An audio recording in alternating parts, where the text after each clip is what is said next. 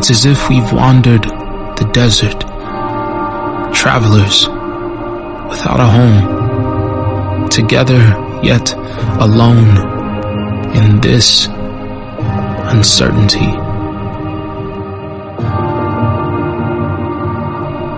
An uncommon time, unexpected, undefined, binds us, unites us, does not divide us, but reminds us of who we are.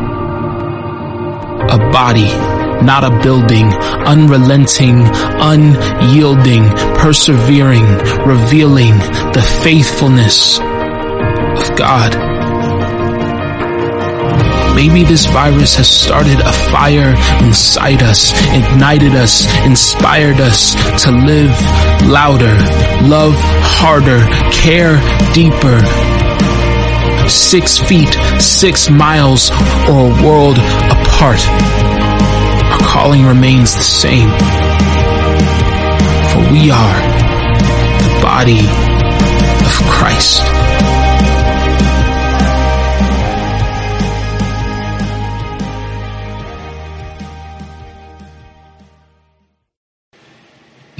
Well, good morning, Grace Life family. We're so glad that we could serve you this way with this online service, and we're so glad that you're able to join us today in worship. My name is Mike. I'm one of the pastors here. We want to welcome you today. We hope that the Word of God comes and encourages you and strengthens you in your journey. We face many challenges and obstacles, but the Lord is with us. He's Emmanuel, and He's faithful. And so we're delighted we get to worship Him and sing His praises and hear from His Word today. And so let me go ahead and open up our service with a time of prayer. Would you go ahead and join me?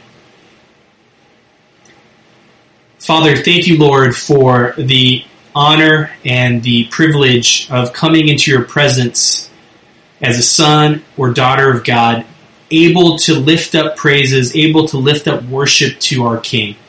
Lord, may you bless our time together. Let it be filled with just an amazing outpouring of your Spirit. Let the Word of God bring conviction and encouragement, and let our hearts be lifted up through this time of worship together. We pray these things in Jesus' precious name. Amen. The responsive reading from the book of Psalms today is out of Psalm 121, verses 5 to 8. Let's go ahead and read that together. The Lord Himself watches over you. The Lord stands beside you as your protective shade. The sun will not harm you by day, nor the moon at night. The Lord keeps you from all harm and watches over your life.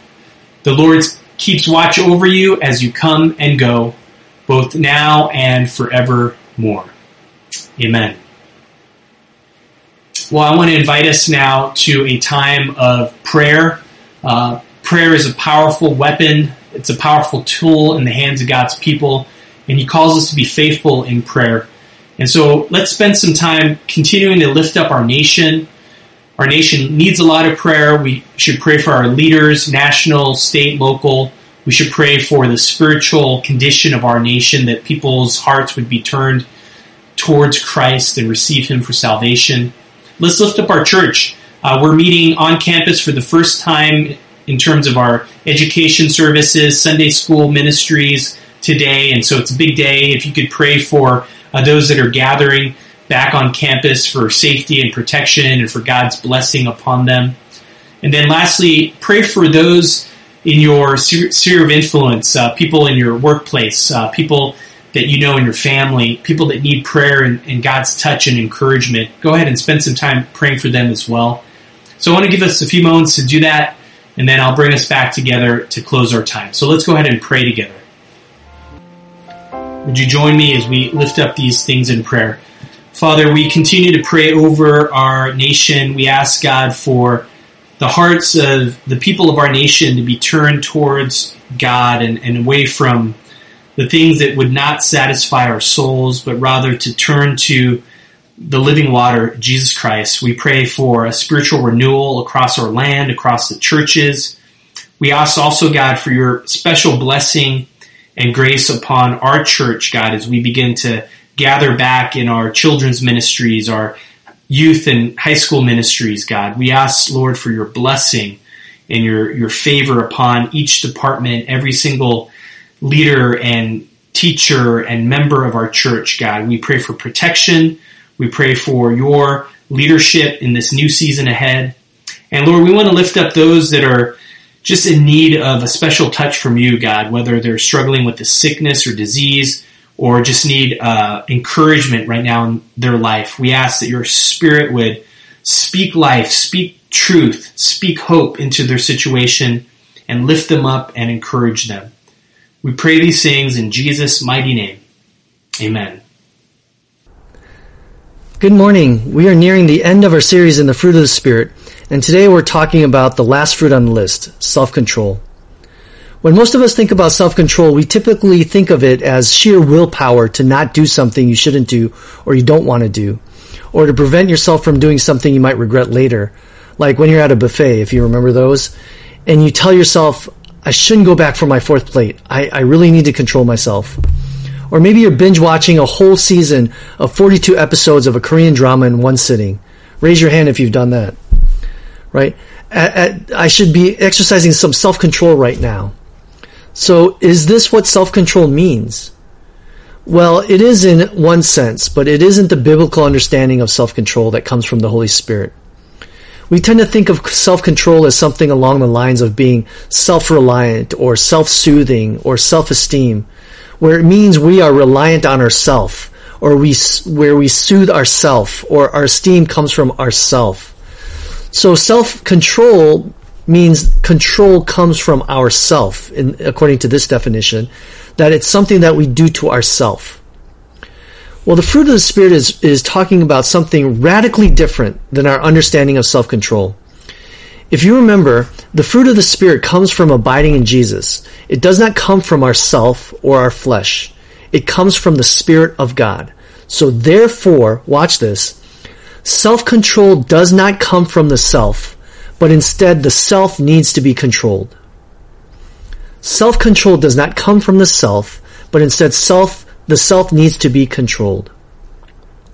It's not about a control that comes from oneself, but it's about controlling oneself. In the Gospels, Jesus talks about the importance of denying oneself. Luke 9:23 says, "If anyone would come after me, let him deny himself, take up the cross, and follow me." Jesus was pretty serious about controlling the self, which makes sense if this is the fruit of the Spirit. He was pretty serious about loving God and loving others. He was serious about us experiencing joy and peace and kindness. So he was also serious about self-control or denying yourself. And I know this because in Matthew 5, he says, if your right eye causes your left eye to sin, tear it out and throw it away. In Scripture, we see self-control as more of a denial of oneself more than a reliance on oneself. It's more of a denial of oneself more than a reliance on oneself. Like, I can beat temptation with my strong willpower. If we deny ourselves, then this means we need to depend on God, which is another way of saying we need to abide in God, and that's how the fruit of the Spirit works. The fact that self-control is listed as a fruit of the Spirit shows that if self-control could come from ourselves, then it wouldn't be listed as a fruit of the Spirit. In my personal experience, and I'm sure yours too, the ability to demonstrate self-control can only come from the power of the Holy Spirit touching and transforming and working in the deep places of our heart, mind, and soul. This is largely magnified when we are talking about addictive behavior.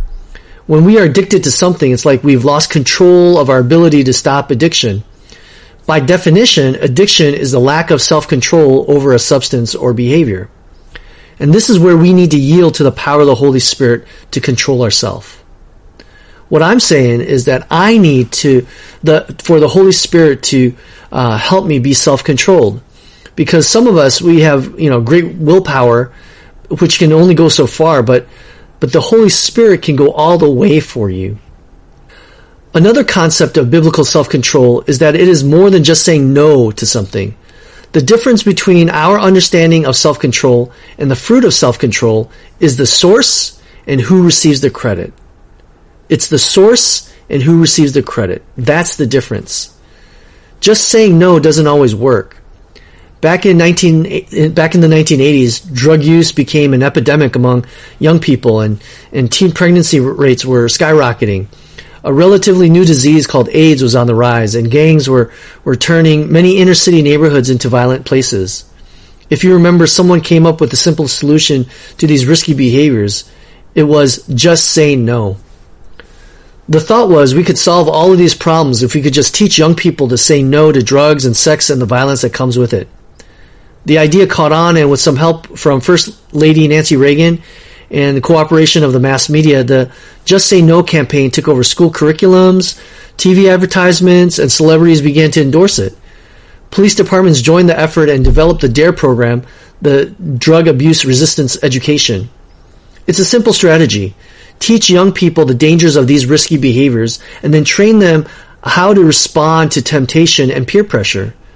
So teens across the U.S. heard adults telling them things like, when you're at a party and someone tries to put a drink or a pill in your hands, just say no.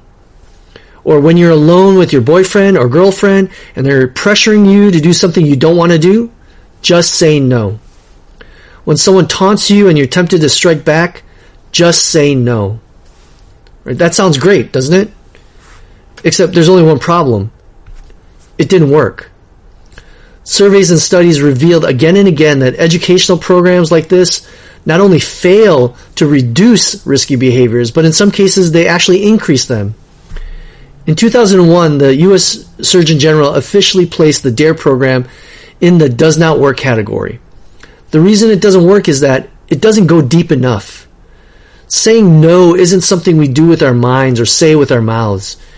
It's something we do with our hearts. Saying no requires something deep inside us that most teenagers don't have, and that's self-control.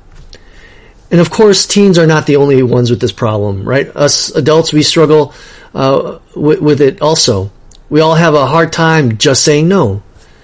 I mean, have you ever lost control of yourself and yelled at your kids in public and been embarrassed or frustrated by your behavior? Have you ever eaten too much or spent too much or said too much or complained too much or maybe even preached too much? Of course, we all have. And in regards to biblical self-control, John Jorgensen says, we distinguish where the source of our power comes from. So is your control a result of buckling down or gutting it out in your own power, or are you relying on the power of Christ that dwells within you to fight your battles? Scripture tells us that we live not by might nor by power, but by my Spirit, says the Lord. And when we're talking about credit, we're talking about who gets the glory. Do you celebrate yourself because you did it through your own accomplishments or your own ability, your own strength, power, grit, determination? Or do you give God the glory for giving you the fruit of the Spirit to help you overcome whatever temptation you are facing?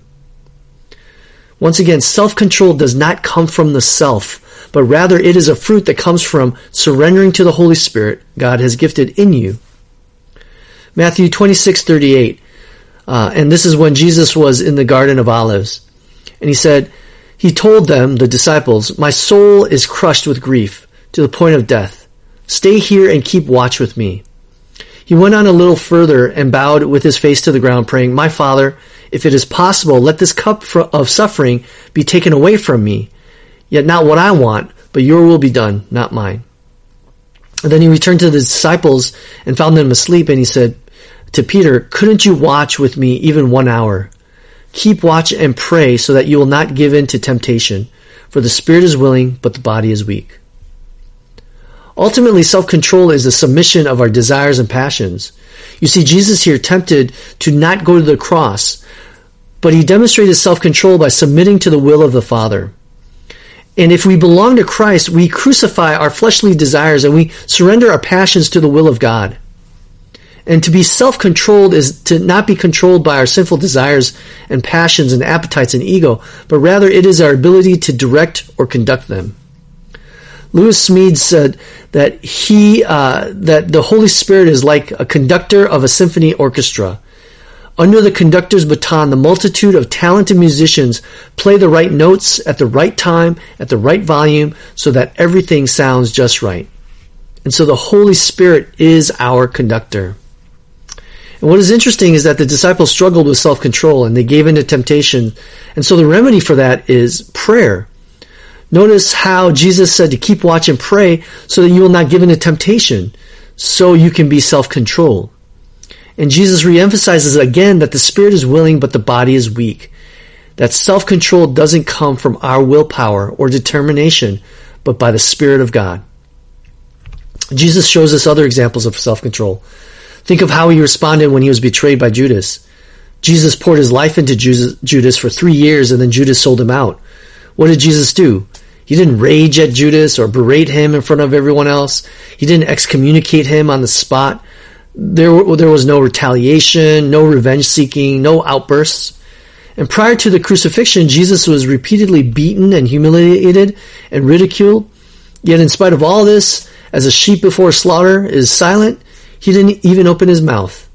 And he didn't let his impulses run away. He didn't curse his captors. He actually prayed for them. He exercised the kind of self-control that made onlookers say, "Who is this guy?" I wondered why Paul concludes this list in Galatians 5 with self-control, just as why he would start this list with love. And we talked about that. You can go back and listen to the message in this series on love to find out why Paul starts with love.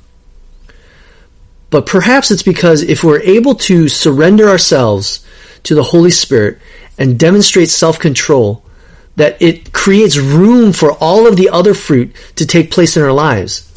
If we demonstrate self-control, we remove the sin that easily entangles us and therefore be fully open to God's Spirit to move in us and to grow us in the other fruit of the Spirit. It's like a gateway drug, or in this case, a gateway fruit. Gateway drugs are substances that are thought to open the way to using more dangerous or harder drugs, such as heroin or cocaine. And so this fruit of self-control opens the way to experience love, joy, peace, patience, kindness, goodness, faithfulness, gentleness. If I want to love others, I need self-control. If I want to experience joy, I need self-control. If I want to experience true peace, I need self-control. If I want to be kind to others, I need self-control. If I want to be gentle to others, I need self-control.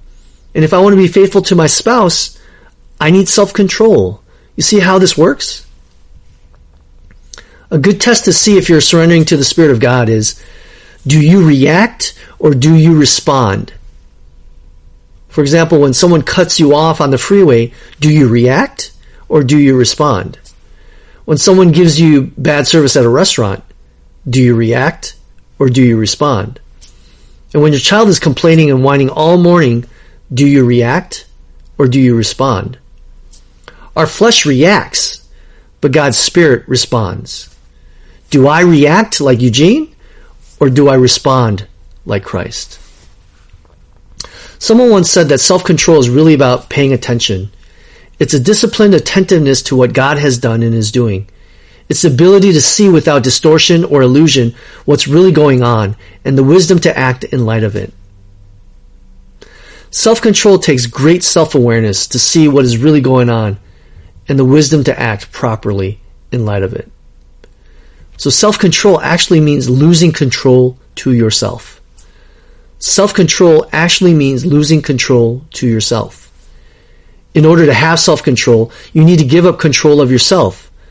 You surrender yourself to the Spirit of God.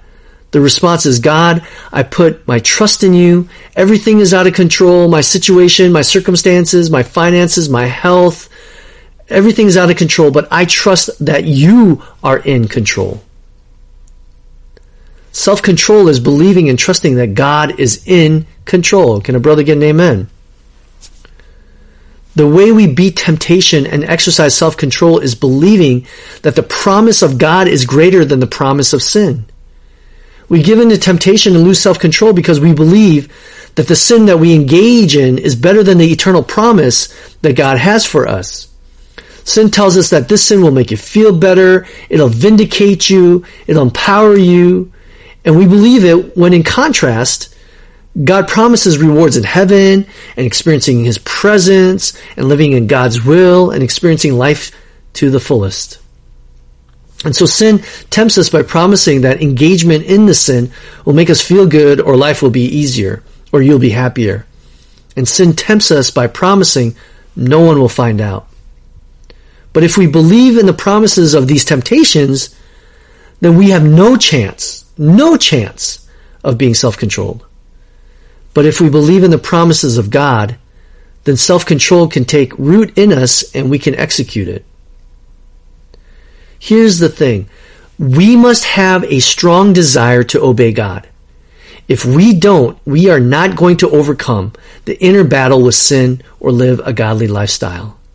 We must have a strong desire to obey God. Otherwise, it's not going to work. When we're tempted to yield to sin, we should ask ourselves the following questions. Number one, how will this affect me spiritually? How will this affect my integrity? How will this affect my health? How is it going to affect how others see me? And is this better than having God's best for my life? Oh, and by the way, self-control is not an option for Christians.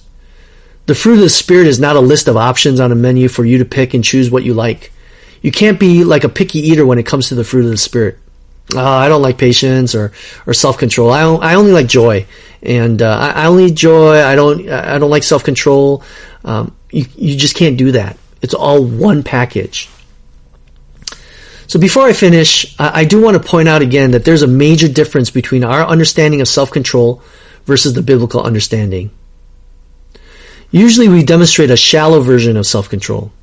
For example, we'll eat only one Oreo cookie versus 5. Or we won't eat carbs for 40 days and demonstrate strong self-control. But why are you doing that? What's your motivation? Is it because we don't want to gain weight for the summer so that we can look good in a swimsuit to be able to post on Instagram? That is not a spirit-led biblical self-control. That is fueled by pride and narcissism, arrogance, and boastfulness. Do you see the difference? That kind of self-control is not fueled by the Holy Spirit. You might demonstrate self-control in saving money, right? But why are you self-controlled in that way? Is it because you're self-controlled with your money so that you can indulge yourself by buying a nicer car or fancy clothes or more toys so that people will think more highly of you? I mean, you're not saving money to be generous to others. That kind of self-control is not fueled by the Holy Spirit. Being self-controlled with money that is fueled by the Holy Spirit is so that you could be generous with others. Do you see the difference? So yes, we can exercise a version of self-control, but it may not be the result of the fruit of the Spirit. Does that make sense? Biblical self-control is not bending our will to suit our desires, but it is bending our will to suit the desires God has for us. Come on, somebody. So how can we tell if our self-control is fueled by the Holy Spirit? Well, is it accompanied by the other fruit of the Spirit? Is my self-control fueled by pride, arrogance, deceit, shame, guilt, or fear that maybe someone will be mad at me? Or is my self-control fueled by love for my neighbor? Does it produce patience? Does it produce kindness? Does it demonstrate faithfulness? And so may we be a people who demonstrate self-control and experience freedom from our selfish prison so that love, joy, peace, patience, kindness, goodness, faithfulness may fill our world to the people around us as we intimately abide in Jesus. Let's pray. Lord, we thank you for this opportunity to yield to your Spirit so that we could demonstrate self-control. Father, we just ask that you would just help us and guide us and show us the way. And Lord, we need you to exercise self-control. We thank you, Lord, in Jesus' name. Amen. Well, thank you, Pastor Eugene, for that encouraging word, that hopeful word for us as we continue to journey this journey of faith together in community. Well, I'd like to go through a few announcements briefly with you before we conclude our service together. The first is, if you're a guest, we are so glad that you were able to join us today and experience our online worship. We hope that you were encouraged. We hope that you learned something new today, and it was a positive and hopeful experience for you. If you would like to get some updates from Grace Life, we would love to serve you. Just simply text NEW to the number that's on your screen, the 818 number, and we'd love to serve you by getting you important updates about things that are happening here at Grace Life. Also, you can text PRAY to to the same number. And if you have a prayer request, we have an intercessory team that would love to be able to pray for you and lift up your situation to the Lord and see God begin to move on your behalf. You can also find a link during the week on our website for prayer requests as well. And then on Saturday mornings, we meet for our 714 prayer meetings over Zoom, so you can simply log on from home and join a community of people that just want to seek God together and pray together and experience His Word, transform our hearts together. It's a great time. You need to sign up. Just join us this coming Saturday. We'd love to see you, and we are a welcoming prayer community, and so we'd love to see you at 714. Also, if you haven't heard, Grace Life is now open for in-person services. In fact, today is the big day that our entire church campus has opened up in terms of our Sunday school ministries and our children's ministries. And so we would love for you to join us when you're comfortable. We're going to continue to serve you with these online services as well, so that you can worship with us at home or wherever you're at, that you can tune in and receive God's Word. And so we want to keep encouraging you this way. But yeah, we're back meeting in person, and it's just really exciting. So please keep that in prayer. And let me go ahead and pass it back now to Pastor Eugene for our closing benediction.